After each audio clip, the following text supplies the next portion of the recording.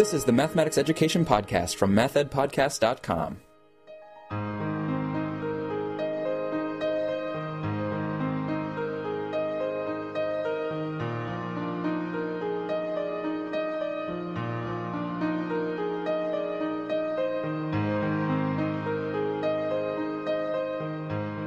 Welcome to the Math Ed Podcast. I am your host, Sam Otten, from the University of Missouri, and with me today is Dr. Amy Ellis, who's an associate professor in the Department of Curriculum and Instruction at the University of Wisconsin at Madison. Amy, thanks so much for speaking with us. Thanks for having me on, Sam. We're going to be getting into Amy's recent article that was published in the Journal of Mathematical Behavior, volume 39, and that was on quantifying exponential growth, 3 conceptual shifts in coordinating multiplicative and additive growth. But Amy, before we get to that study, I always like to put people on the map, so I wondered where you did your graduate work and what you focused on for your dissertation. Yeah, I did my graduate studies at the Joint Doctoral Program in Math and Science Ed at San Diego State and UC San Diego. So I worked with Joanne Lobato, and the topic of my dissertation was studying how students' generalizing and justifying activities are related and mutually inform one another. One of your past articles about teacher actions that promote generalizing is one that I've read and I've returned to, and now I'm trying to have some doctoral students read, so that's one that's really stuck with me over the years. Oh, great. I'm glad to hear it. So moving forward from your dissertation, you've looked at generalizing, as we mentioned, and you've also looked at relationships, linear relationships and things. This is, to me, also a fascinating area because I've worked with teachers and pre-service teachers who will look at, say, an XY table, and they'll really fixate on the X column of the table and the Y column of the table, and it seems like a pretty big shift to get them to focus across and really connect the X to the Y and how those are related. So I was wondering what it is that's motivated you to explore these coordinating growth and then particularly exponential growth.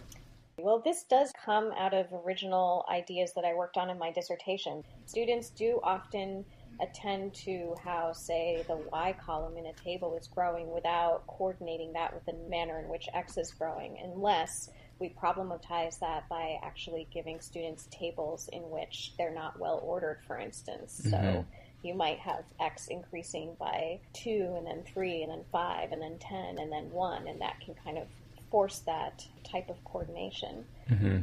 So basically, we were interested in conducting this study as part of a larger 5-year project. It was the first study that I did for my NSF career grant, and the broader purpose of that grant was to study how reasoning with quantities and quantitative relationships can foster more productive proving activity for students. And I had worked on those ideas a lot with linear functions with middle school students and also with quadratic function. And we were sort of interested in going in a new direction, so we thought we would explore students' understanding of exponential growth, especially since in our district students are studying that at the 8th grade level. And then who was it that was working with you on this particular study? So I did this work with several of my graduate students, Zekiah Asber, Tori Kulo, Kara Williams, and Joel Amadon. And Joel is actually now an assistant professor at the University of Mississippi. Okay. Could you tell us then a little bit more about what was the data that you had to draw from and who participated in this teaching experiment that you conducted?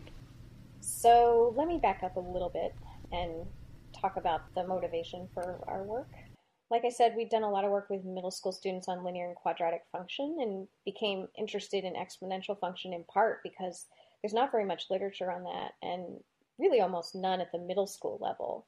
But like I said, in our district's 8th graders were studying exponential growth, and I was interested in how to better foster that kind of understanding and their ability to make deductive arguments and proofs.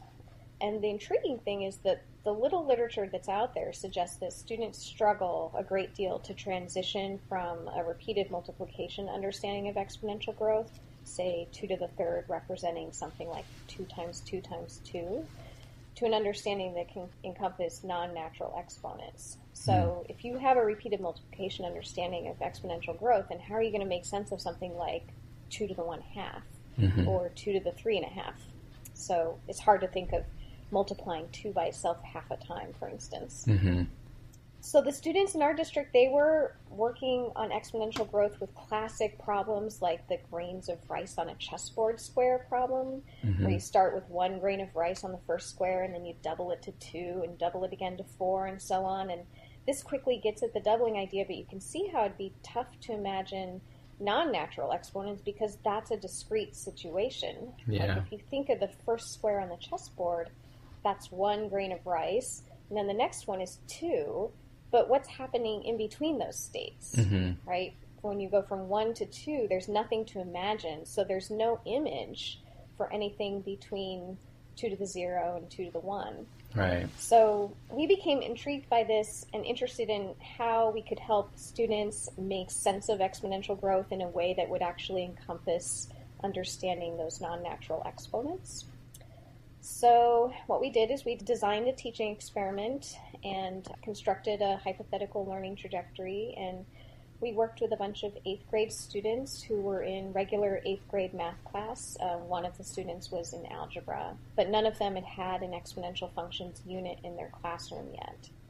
Basically, in contrast to those typical grains of rice problems or bacteria dividing problems, we wanted to try to come up with a scenario in which students would be thinking about exponential growth with a context that was continuous rather than discrete. But that's tricky because they're middle school students, so it needs to be a simple, intuitive scenario, like preferably one that they can visualize, they can experiment with, make sense of, and mathematize. So we came up with the idea of a plant that grows exponentially. This isn't realistic. No plants grow exponentially, but we thought about it in terms of what Bravemeier calls a realizable scenario. So it's a context that students can visualize and imagine. And we thought that trade-off was worth it because they could actually see a plant growing. We created a GeoGebra sketch with a figure of the plant that you could drag. And as you drag it to the right on the horizontal axis, you could see it smoothly growing in an exponential fashion, say by doubling in height every week. And we called the plant the Jactus instead of the cactus. That's actually a name that one of my co-authors on the paper, Joel Amadon, came up with, because the first 4 letters of Jactus correspond to several of the authors on the paper, Joel, Amy, Caro, and Tori, and us.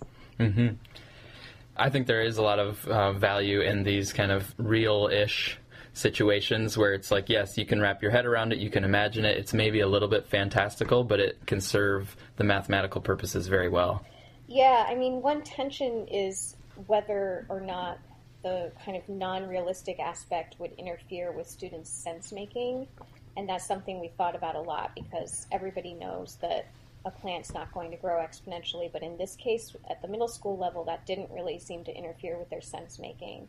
And I contrast that to other kinds of situations that are supposedly very realistic but do interfere with kids' sense-making. For instance, there was an old problem in a Core Plus textbook that was supposed to be linear, in which students were supposed to compare the number of boogie boards sold compared to temperature on a given day. And if you actually ask students what they think about that kind of scenario, most of them realize that that's actually not going to be a linear function at all. It's probably something more like a step function. So we pay careful attention to, is the non-realistic aspect of the scenario non-realistic in a way that would sort of harm their ability to make sense of what's going on, or does it just provide something for them to explore and experiment with? And the Jactus context seemed to fit that bill. Yeah. So you're working with these students. How many students did you have, and then how long did you actually spend with them on the teaching experiment? So we worked with a small group of 5 8th grade students after school every day for about 3 weeks. So we met with them for approximately an hour a day. However, only 3 of the students really attended that with enough regularity to be worth analyzing. So for the paper, we restricted our analysis to those 3 students who we call Uditi, Jill, and Lauren. Okay. I'm speaking with Amy Ellis from the University of Wisconsin about her study on quantifying exponential growth. So then, as you looked across the teaching experiment, you found 3 conceptual shifts that you lay out in the paper. So I was hoping you could just describe for us how those shifts arose from the experiment and how you kind of came to wrap your head around those shifts. Yes, I'm excited to do that. And in order to do that, I have to talk a little bit about our thinking about exponential growth. So, can we do that first? Sure. Okay, so because this was a teaching experiment, one thing that we did ahead of time is we created a hypothetical learning trajectory. So, think of a basic exponential function like y equals a times b to the x. So, a would be your initial value, in this case, the plant's initial height when it starts growing. And b would be the growth factor. So that would be something like 2 if the plant doubles in height each week.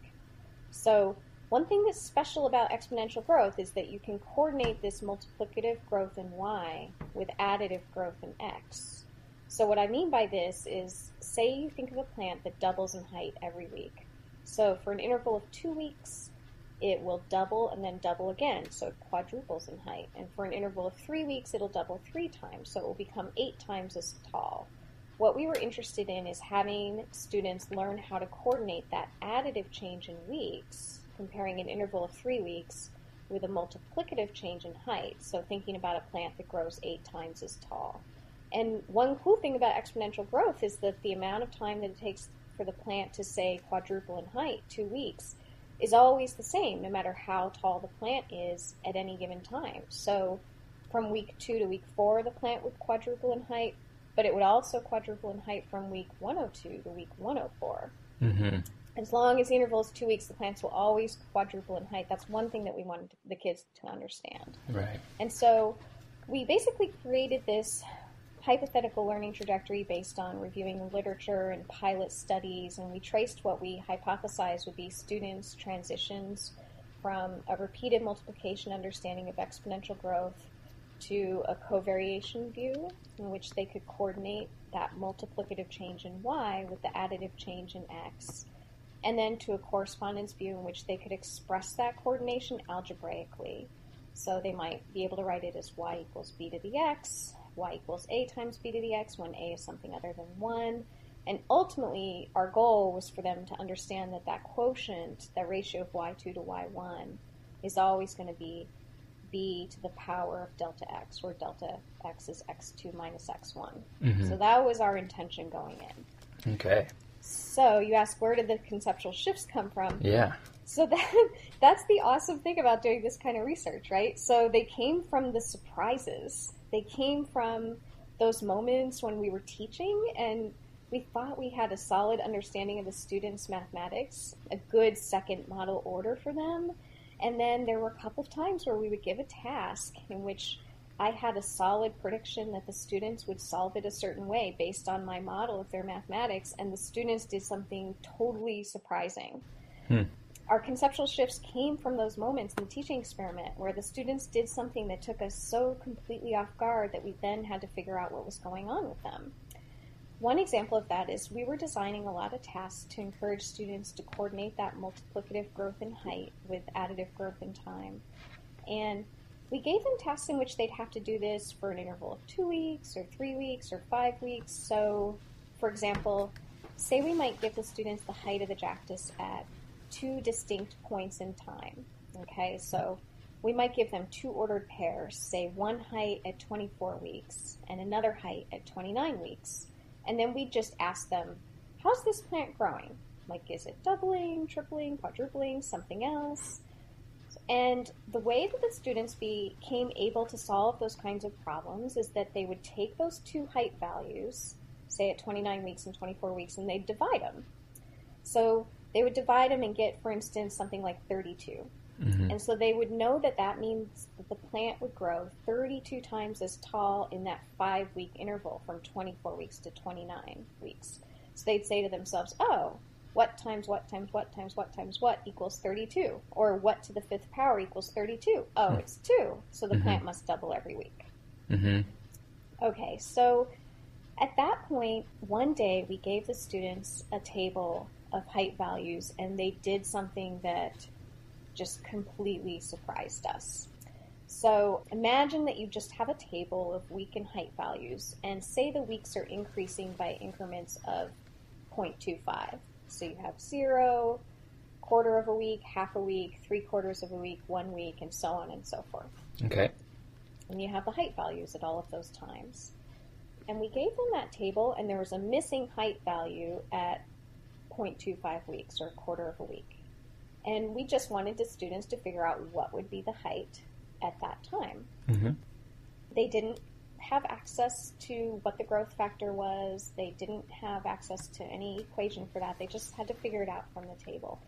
So they'd had lots of problems like this, and the way that we expected them to figure that out would be something like this. Okay, the plant grows by the same ratio for any quarter week interval. So you could just take the quotient of the height values at any two other time points, like say 1 week and 1.25 weeks. Yep. Figure out how many times taller the plant gets.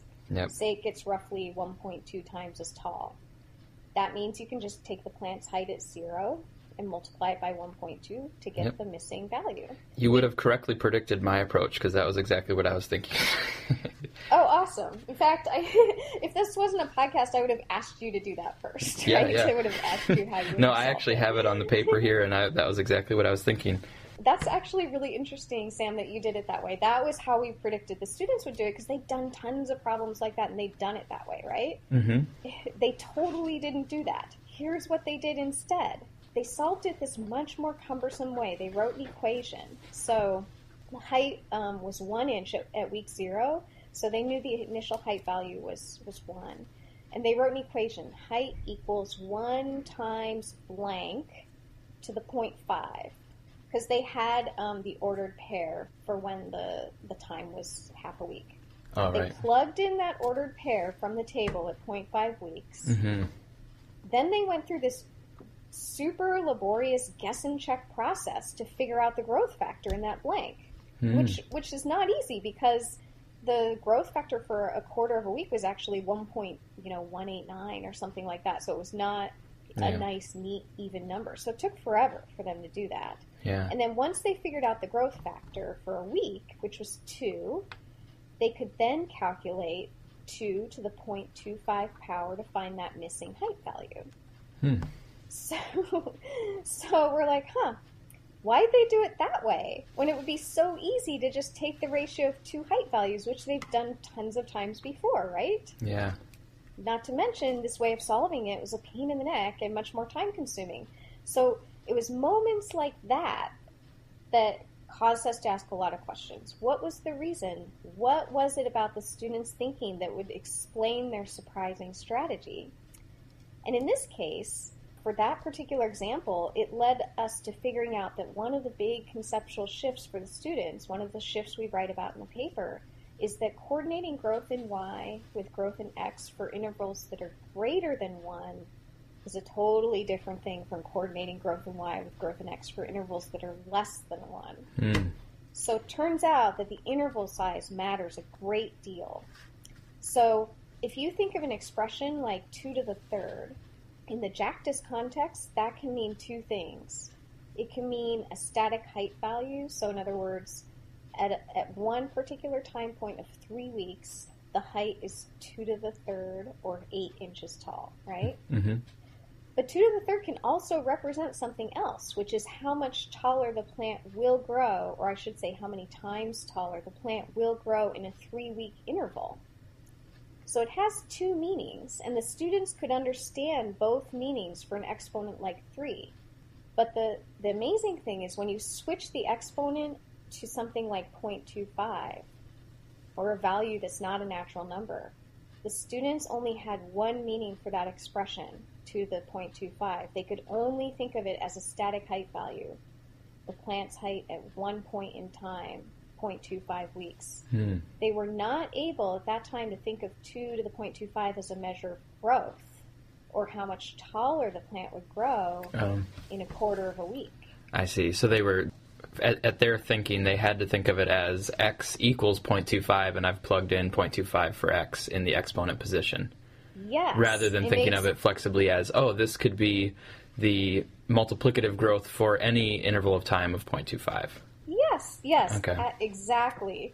Yeah, they could only think of it that first way, which is why they had to solve it that way. And what we began to suspect is that they didn't have images that enabled them to think about the plant growing in between the week values, because at that point, their model for exponential growth was still based on repeated multiplication, which is this inherently static image.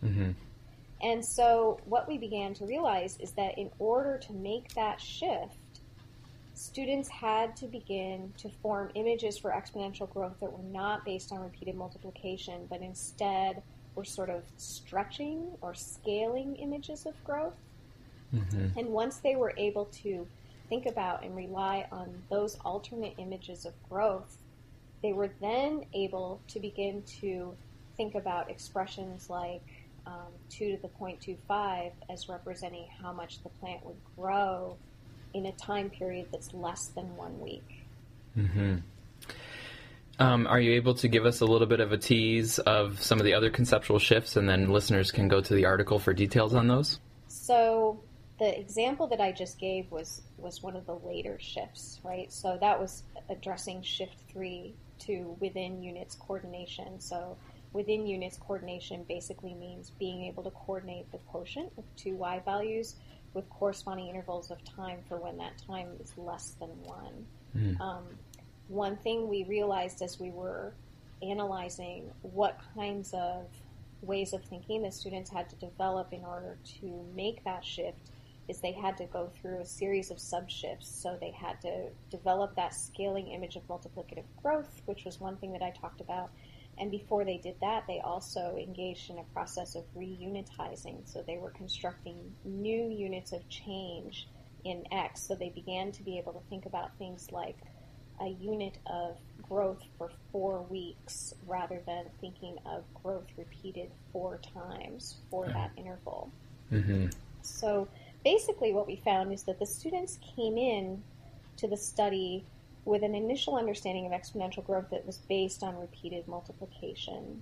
And they learned how to coordinate how growth in y was occurring in ways that sort of left the x value implicit at first. And then they made the shift to explicitly attending to that coordination of growth in y with growth in x. And then they made that shift for being able to do so for lots of different corresponding intervals of time, even really big ones. And then the really challenging shift for them was being able to coordinate growth in y with growth in x for those arbitrarily small intervals, the ones that were less than 1. So now that you've taken the time and energy to design the teaching experiment and look very closely at the students' thinking and conceptual shifts, what implications do you have to share with us, maybe for the research community, but then I'm also curious about implications for teaching? Yeah, I think there are a couple of interesting implications for research. So one of the big implications for research, in my opinion, is simply the idea that students' thinking itself can be a source of our mathematical understanding. Like, not only of our understanding about students thinking about mathematics, but our understanding of the mathematics itself. So I strongly believe that studying student thinking can be a source of new mathematics at the K-16 level. And we've found that with the work we've done with quadratic function and helping us think differently about the mathematics involved in quadratic growth. And I think that's happening for us for exponential growth too. Another research implication of our study is that it provides a model for analyzing relationships between tasks, teaching actions, and student thinking. So the 3 shifts that we reported in this paper are actually part of a larger study that presents a learning trajectory of students' understanding of exponential growth from a covariation perspective. And these days, the term learning trajectory is used to mean a lot of different things, and it's often conflated with a similar term, learning progression. And it's not actually uncommon now to see reports of learning trajectories that are based on an expert's understanding of the mathematical domain rather than on empirical findings from an analysis of student thinking.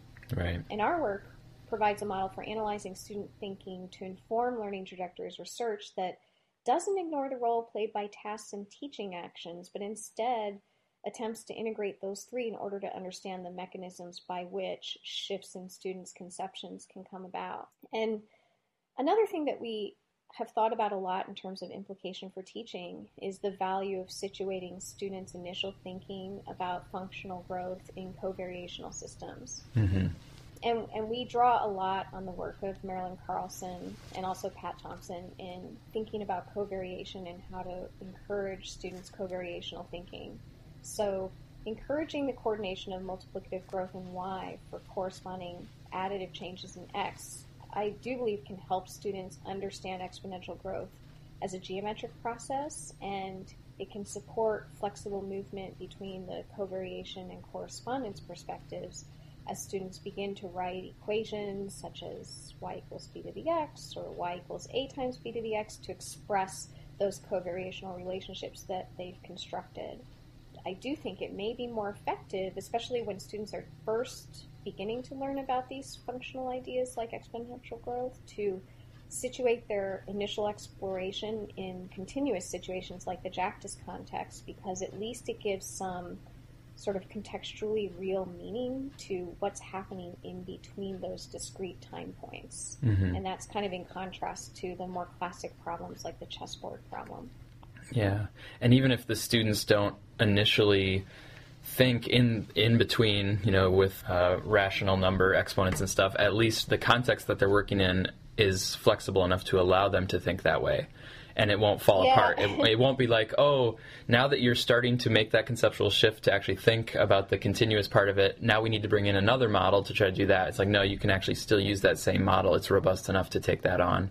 That's right. And of course, the funny thing and the enduring challenge for us is that the big caveat that simply placing students even in these kinds of situations that we as researchers and teachers are conceiving as continuous does not in any way mean that the kids themselves are thinking about them continuously, right? In fact, in our work, they haven't been, and helping them shift from what Carlos Castillo-Garzo calls chunky thinking to smooth thinking is an incredible challenge, one that we found to be very difficult, and we're still working on ways to do that better.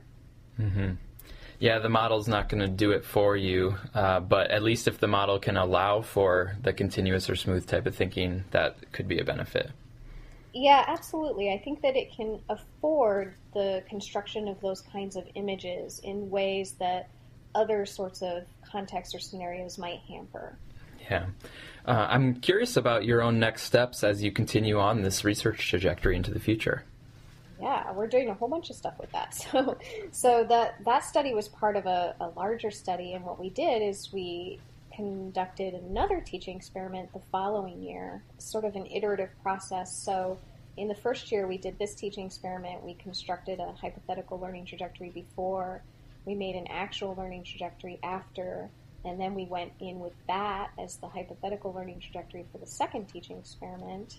Then we did another few rounds of analysis to come up with a more finalized learning trajectory that it accounts for the students learning across both experiments. So we're in the process of publishing that now.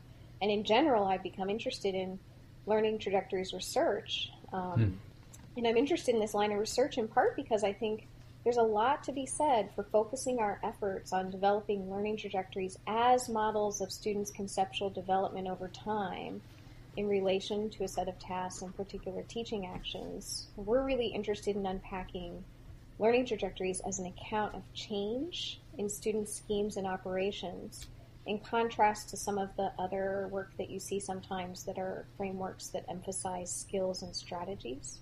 So to that end, we're currently developing a learning trajectory for quadratic functions, and I anticipate doing one for linear functions as well, and then thinking about the commonalities across all three to articulate the structure of students' emerging conceptions about function at the middle school level in general.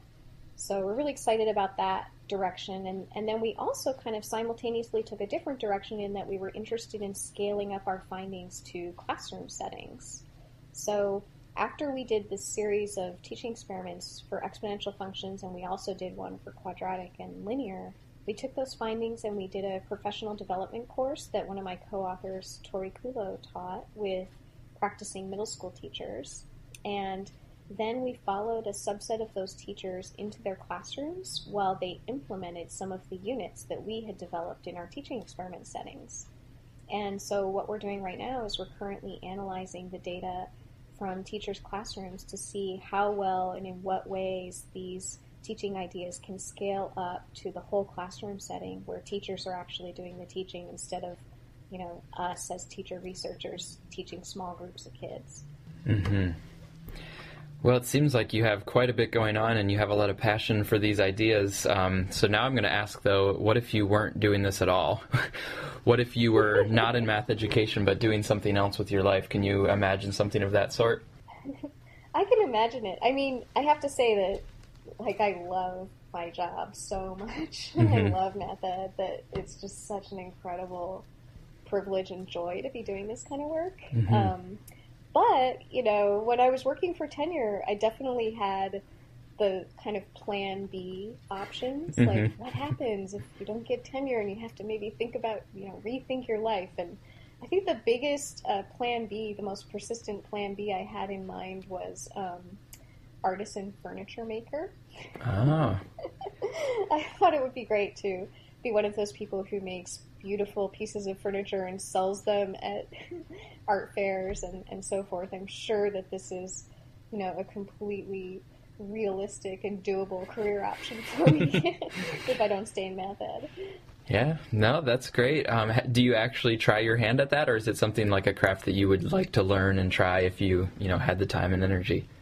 Yeah, both. So I would say I'm in the Okay. middle. So I had a sabbatical a couple of years ago, and I started with woodworking then, and I love woodworking. Oh, and wow. really would love to focus more on that and doing furniture making. And I just think that's a great way to sort of enable you to think artistically and work with your hands at the same time. And so it's very different from the kinds of intellectual creativity that we engage in our work, but it's still creative and it's still intellectual in just a completely different way. Mm-hmm. So yeah, I think that would be a lot of fun, but hopefully I'll stick with math ed for the time being too. I've been speaking with Amy Ellis from the University of Wisconsin. Thanks so much, Amy. Thanks very much. I enjoyed it a lot.